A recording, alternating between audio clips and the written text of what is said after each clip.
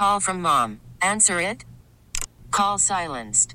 Instacart knows nothing gets between you and the game. That's why they make ordering from your couch easy. Stock up today and get all your groceries for the week delivered in as fast as 30 minutes without missing a minute of the game. You have 47 new voicemails. Download the app to get free delivery on your first 3 orders while supplies last. Minimum $10 per order. Additional terms apply. T-Mobile has invested billions to light up America's largest 5G network, from big cities to small towns, including right here in yours. And great coverage is just the beginning. Right now, families and small businesses can save up to 20% versus AT&T and Verizon when they switch. Visit your local T-Mobile store today.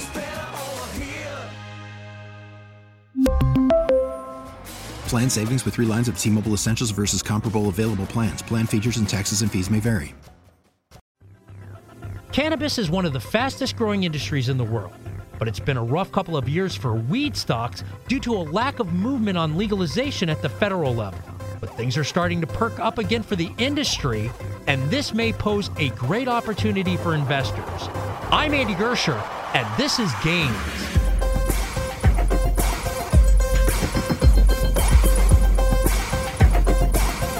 We're talking cannabis, and that means we're bringing on Michael Palumbo, founder of MJP Capital and author of the book Calculated Risk here in Chicago.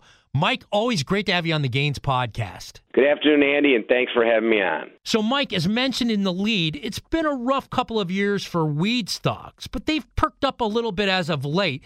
Explain what's behind the recent shift. So what started the jump was the Department of Health and Human Services coming out with a recommendation that they reschedule cannabis from Schedule 1 to preferably Schedule 3. And it doesn't become official because they can only recommend, and the DEA actually has to do the rescheduling if they're going to do it.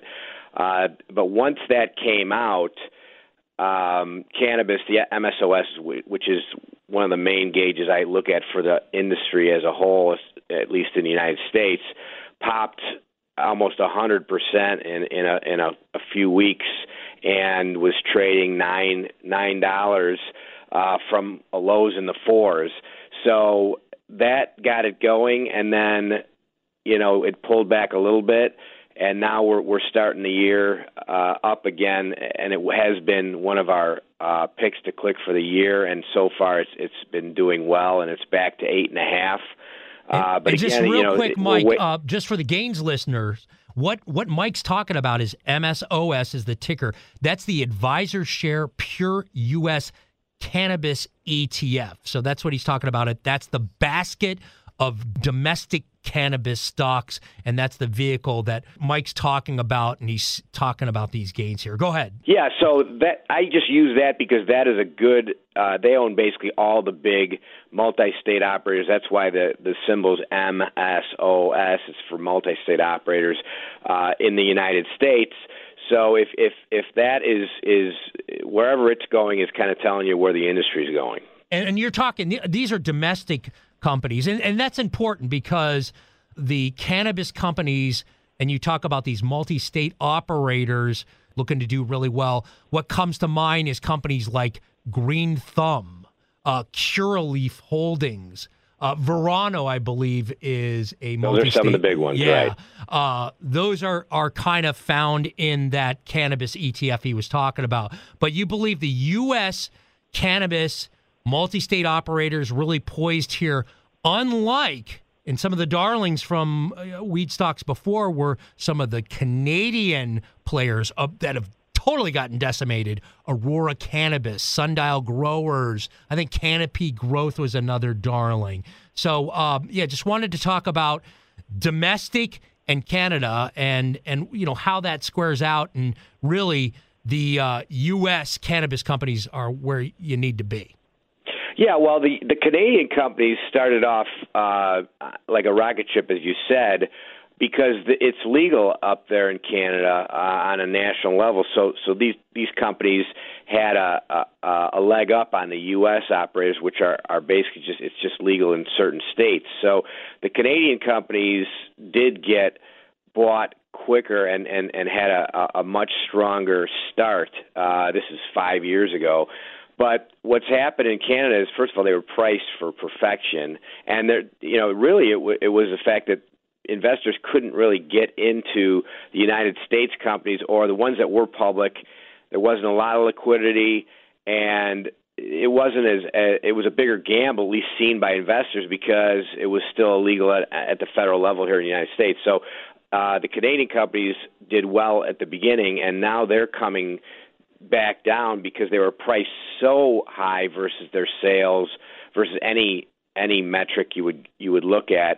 And so now, and I've said this for a while, that the U.S. companies are a better bet based on valuations, because if the DEA does reschedule things as it is expected to do, these companies are going to be able to start making some serious money, and we can go into why they can't right now, and it's really just a tax problem.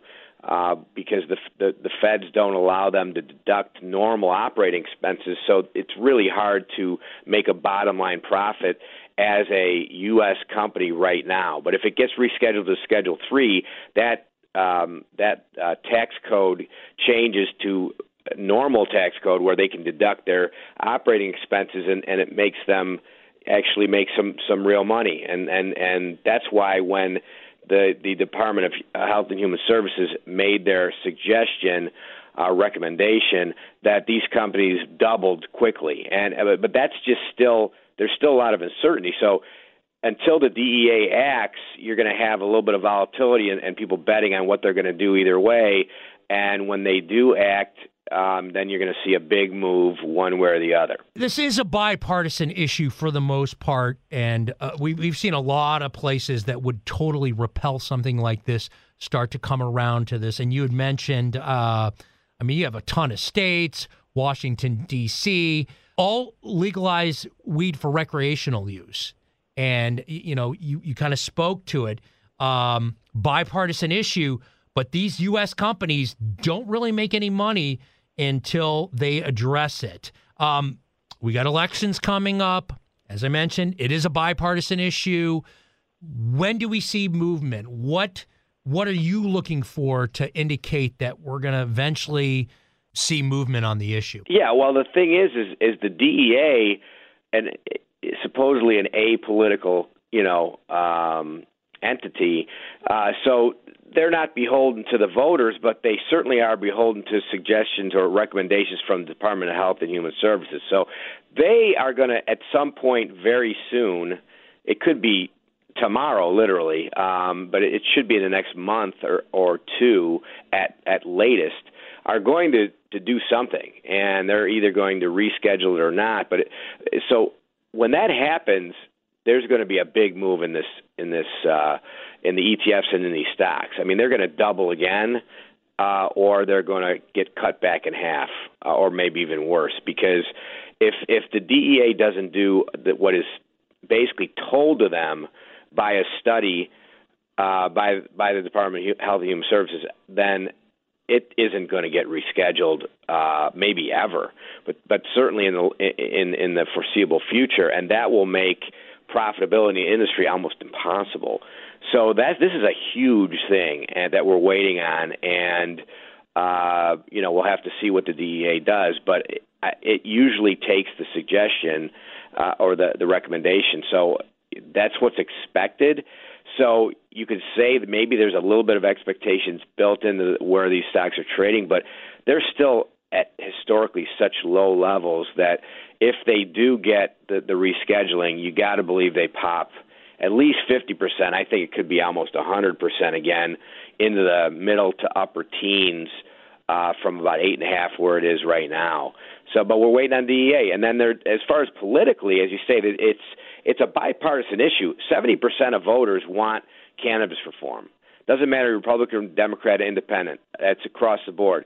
So going into election year, will we get movement in Congress for safe banking, for just things that make it easier to do business? I mean, there's basically every possible headwind right now in this industry, both in the taxation front, on ability to use credit cards for the customers, to bank with large banks. There's just so much that could be taken away as far as headwinds that who knows how high this goes. But again, if nothing happens, this thing is going to start ticking back down to new lows. And the question then is this is a bet of the DEA, what they're going to do, and then Congress, if in an election year they will actually finally pass something of a Cannabis Reform Act that has something to do with safe banking, that allows these companies to go cashless, or not cashless, at least not depend fully on cash. You imagine running a company where all your transactions are in cash and you literally have tens of thousands, if not hundreds of thousands of dollars in your stores waiting for somebody to come in and try to steal it. I mean, that's what's happening right now. Yeah. And these companies, the big multi-state operators, they run a tight ship, but there's nothing they can do about that. I mean, it's a problem. Security is an issue. Some of these stores, with the amount of cash that comes in there, you almost need Brinks trucks to pull it out. They use Brinks trucks. Yeah, exactly. A lot of times now they've shifted a little bit in Illinois. I believe that there is some use of ATM cards, if I'm not mistaken. They are making some changes to make it a little bit easier. And that's where I want to shift to Illinois. You know about the Illinois cannabis industry really well, Mike, having connections in it. How is things shaping up locally? Well, full disclosure, I'm an early investor in PharmaCann, which is one of the largest MSOs in the country, and basically the only large MSO that is not public. So we're still private. Along with, Illinois is literally a hotbed of cannabis companies where you've got, besides us, Cresco. You've already mentioned Green Thumb and Verano, and these are huge companies that do billion-dollar sales type companies a year. And we have a lot of experience in Illinois because the first licenses a lot of these companies got were here in the state of Illinois. And I got to say that Governor Pritzker has been fantastic in rolling out the cannabis in the state of Illinois. So we started out with medical, and then we went to where it was legal recreationally. He allowed it to be very seamless.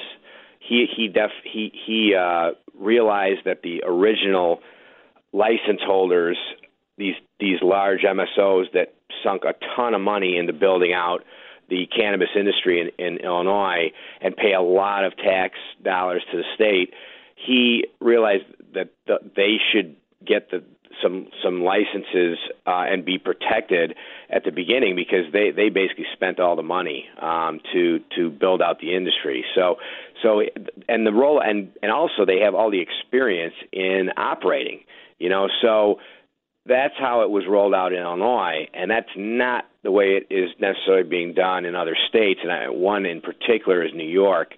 So New York is still not, it's been legal recreationally there for a few years, and they still haven't really rolled it out. Like, comparing to Illinois, where once it went legal, the next January, the stores were opening.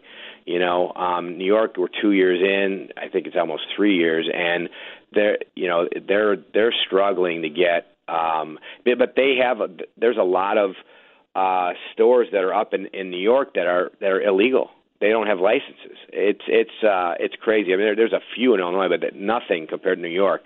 So every state is different, as you said. But Illinois is like the poster child for the proper way to roll this out and to make sure that the customers get the best product, the customers get the best operators, the pricing is as low as possible because you're going with the best operators, so they have the lowest expenses. They can bring the product to consumers at the lowest prices, and Illinois is doing a fantastic job. So there's really nothing I could say negative about how things are happening in Illinois.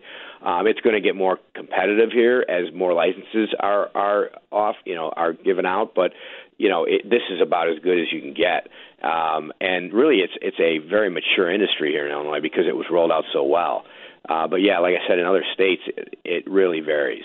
All right, we got to cut away real quick. Hey, be sure to subscribe, follow, leave us a 5-star review on Apple Podcasts if that's an option for you. And as always, subscribe and turn on those notifications so you know when a new Gains episode drops. We drop Gains episodes on Wednesday mornings. We'll be right back with Mike after the break. Worried about letting someone else pick out the perfect avocado for your perfect impress them on the third date guacamole? Well, good thing Instacart shoppers are as picky as you are. They find ripe avocados like it's their guac on the line. They are milk expiration date detectives. They bag eggs like the 12 precious pieces of cargo they are. So let Instacart shoppers overthink your groceries so that you can overthink what you'll wear on that third date. Download the Instacart app to get free delivery on your first 3 orders while supplies last. Minimum $10 per order. Additional terms apply. T-Mobile has invested billions to light up America's largest 5G network, from big cities to small towns, including right here in yours. And great coverage is just the beginning. Right now, families and small businesses can save up to 20% versus AT&T and Verizon when they switch. Visit your local T-Mobile store today.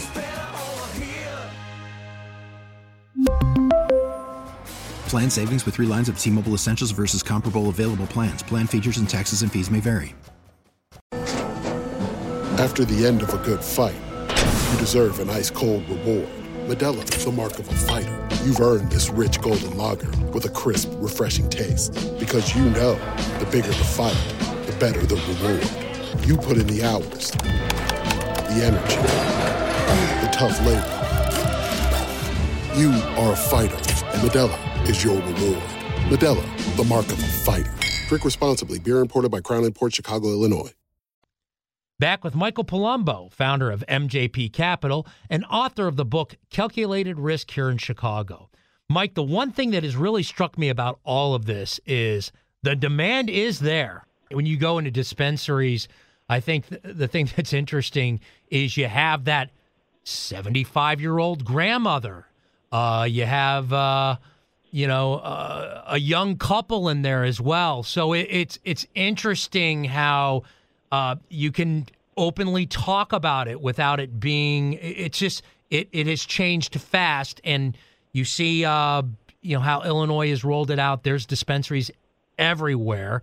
They've done a ton of business, and just looking at this nationwide, even places like Florida, you can just tell the way. I mean, I believe Florida's medical, but they've opened dispensaries all over, and you can see that these companies that are down in Florida are positioned to when that goes recreational there. I mean, there's a ton of money to be made. It's just getting the legality and it's a 280 tax code. I mean, can you imagine running a business where you can't deduct your operating expenses? I mean, it's impossible to make money, and it's not like the government doesn't know that. It's not like Are they going to kill an industry long term? I mean, you have substantial money also going into the states as well. So.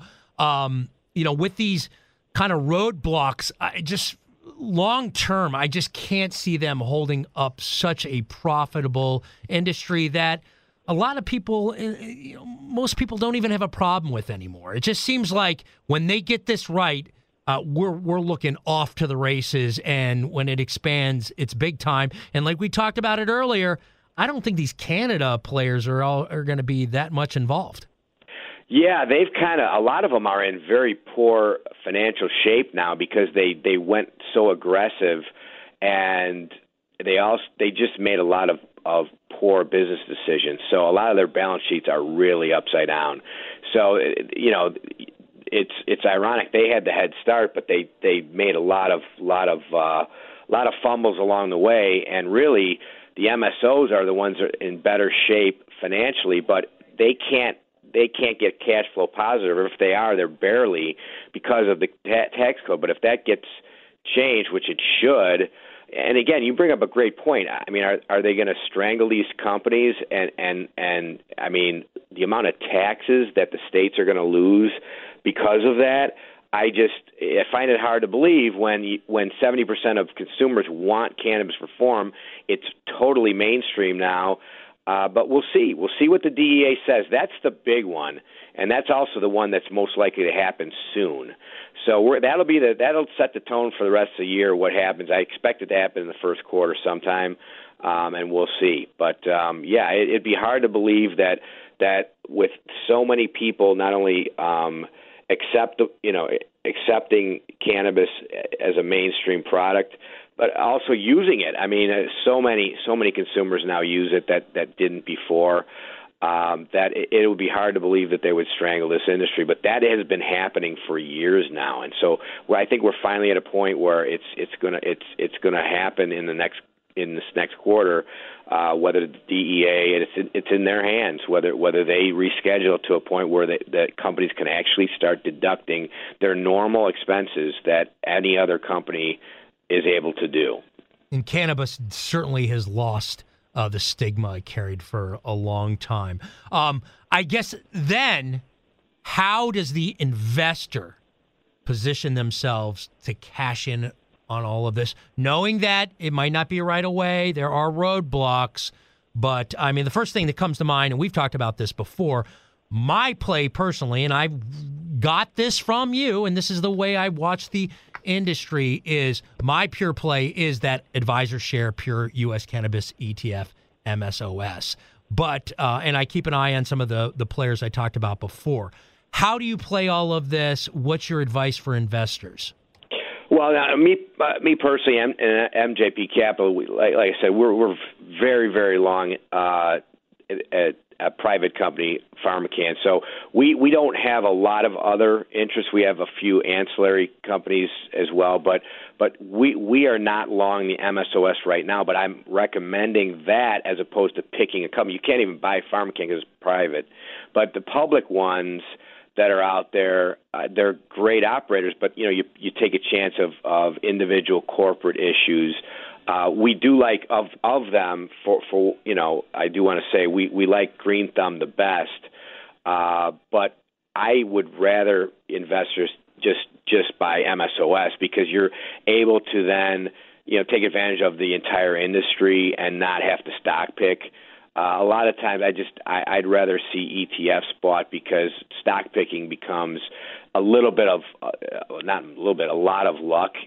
You can get some bad luck, some good luck, but what happens if you own one of these operators and just something comes out on the individual stock, some fraud or something that happens, but the industry ends up taking off. You're going to miss that, and I'd rather just see investors buy the entire sector, and that's it. And the other thing is liquidity. MSOS trades a lot more liquid than any of the individual names. So, that again is a reason to go with that as opposed to an individual name. Yeah, why not own the entire sector and have a ton of liquidity tied to it? Yeah, it traded 3.1 million shares today. So, if you were really excited about the industry, you could have bought $24 million worth of MSOS just today. So that's a lot of pot. So you can get in and out of those shares very easily, and some of the individual stocks, because there's just a lot of fear out there that the individual stocks aren't trading nearly with that kind of liquidity. It's kind of refreshing that the buzz has turned away from the industry, because I believe that on the investment side, that kind of provides an opportunity. That's generally when the opportunity is, right? So the opportunity was, middle of last year when it was traded 4.5, and there was no interest. It was tough to even get liquidity in MSOS. I mean, it was still trading decent size, but not like it is now. But now, it's back in the news, and, we have to wait for the DEA, but it's hard to believe they're not going to reschedule to a point where these companies can finally start making some money, and they'll get valued at a multiple of their EBITDA, as opposed to right now, really, it's just, can they survive? I mean, a lot of them are being valued at, all right, what's the salvage value of their, assets minus liabilities on their balance sheet? I mean, because it's hard to value an EBITDA number when it's not real. because you can't deduct the normal expenses, so EBITDA doesn't really matter until you can actually deduct them. So, you'll start seeing these companies being valued as multiples of EBITDA and multiples of PE and like every other company. And, that should cause these stocks to skyrocket. I mean, I think it's at least a double. And if the, also get the safe banking going from Congress, it could go even higher than that. I mean, MSOS was trading $50 right after Biden was elected, and the Dems had promised cannabis reform, and it went from 50 to 4.5, 5 over the last couple years, as every month or 2 months people just started realizing that nothing's going to get done. But now, are we at the lows? Have we seen the lows? And are we finally going to get some reform? And we'll have to see. But I do think this is a seminal year. This is a huge year for the industry, and I expect it to be a huge positive year. That's why we had recommended it actually on WBBM in December as one of our 2 stocks we loved for 2024. And so far it's looking good, but we have to see what there's luck involved. You have to wait on what the DEA decides. Now, we know MSOS, the ETF is the play, but it is the Gains podcast. And there's a lot of us that are D-gens looking for the 5, the 10, the 20 baggers. Do you have, and if you don't, I understand, but is there a pick that for us D-gens that one, we'll buy our MSOS and that's actually stable. That's low volatility for us Gains listener D-gens. But, knowing that there's a ton of risk, we could totally lose money.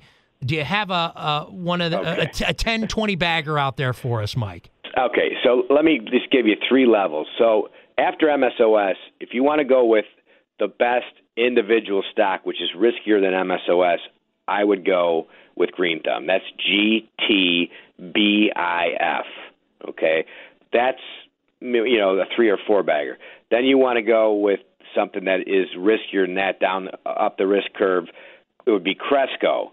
That's a 5 bagger, maybe even a 10 bagger, and that symbol is CRLB as in boy F as well. But then, okay, if you want a stock that is a 20, 30 bagger. My guy. Okay. That's what we're looking for, SD-Gens.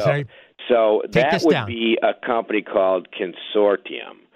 But let me tell you, with this company comes bankruptcy risk if things don't play out in time. So, like, they're at a point where they're circling the drain, and if something doesn't happen soon, they go to zero. Even if down the road, a year from now, something does happen, it might be too late.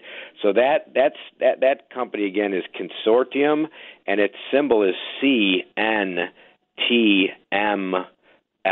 Okay, and that's trading 13 cents. And this is for the D-Gens. We understand that. I mean, I know what, I'm gonna just make my statement. I always do when I give a name like that out, is that I personally would not buy this stock, but because its balance sheet is just upside down.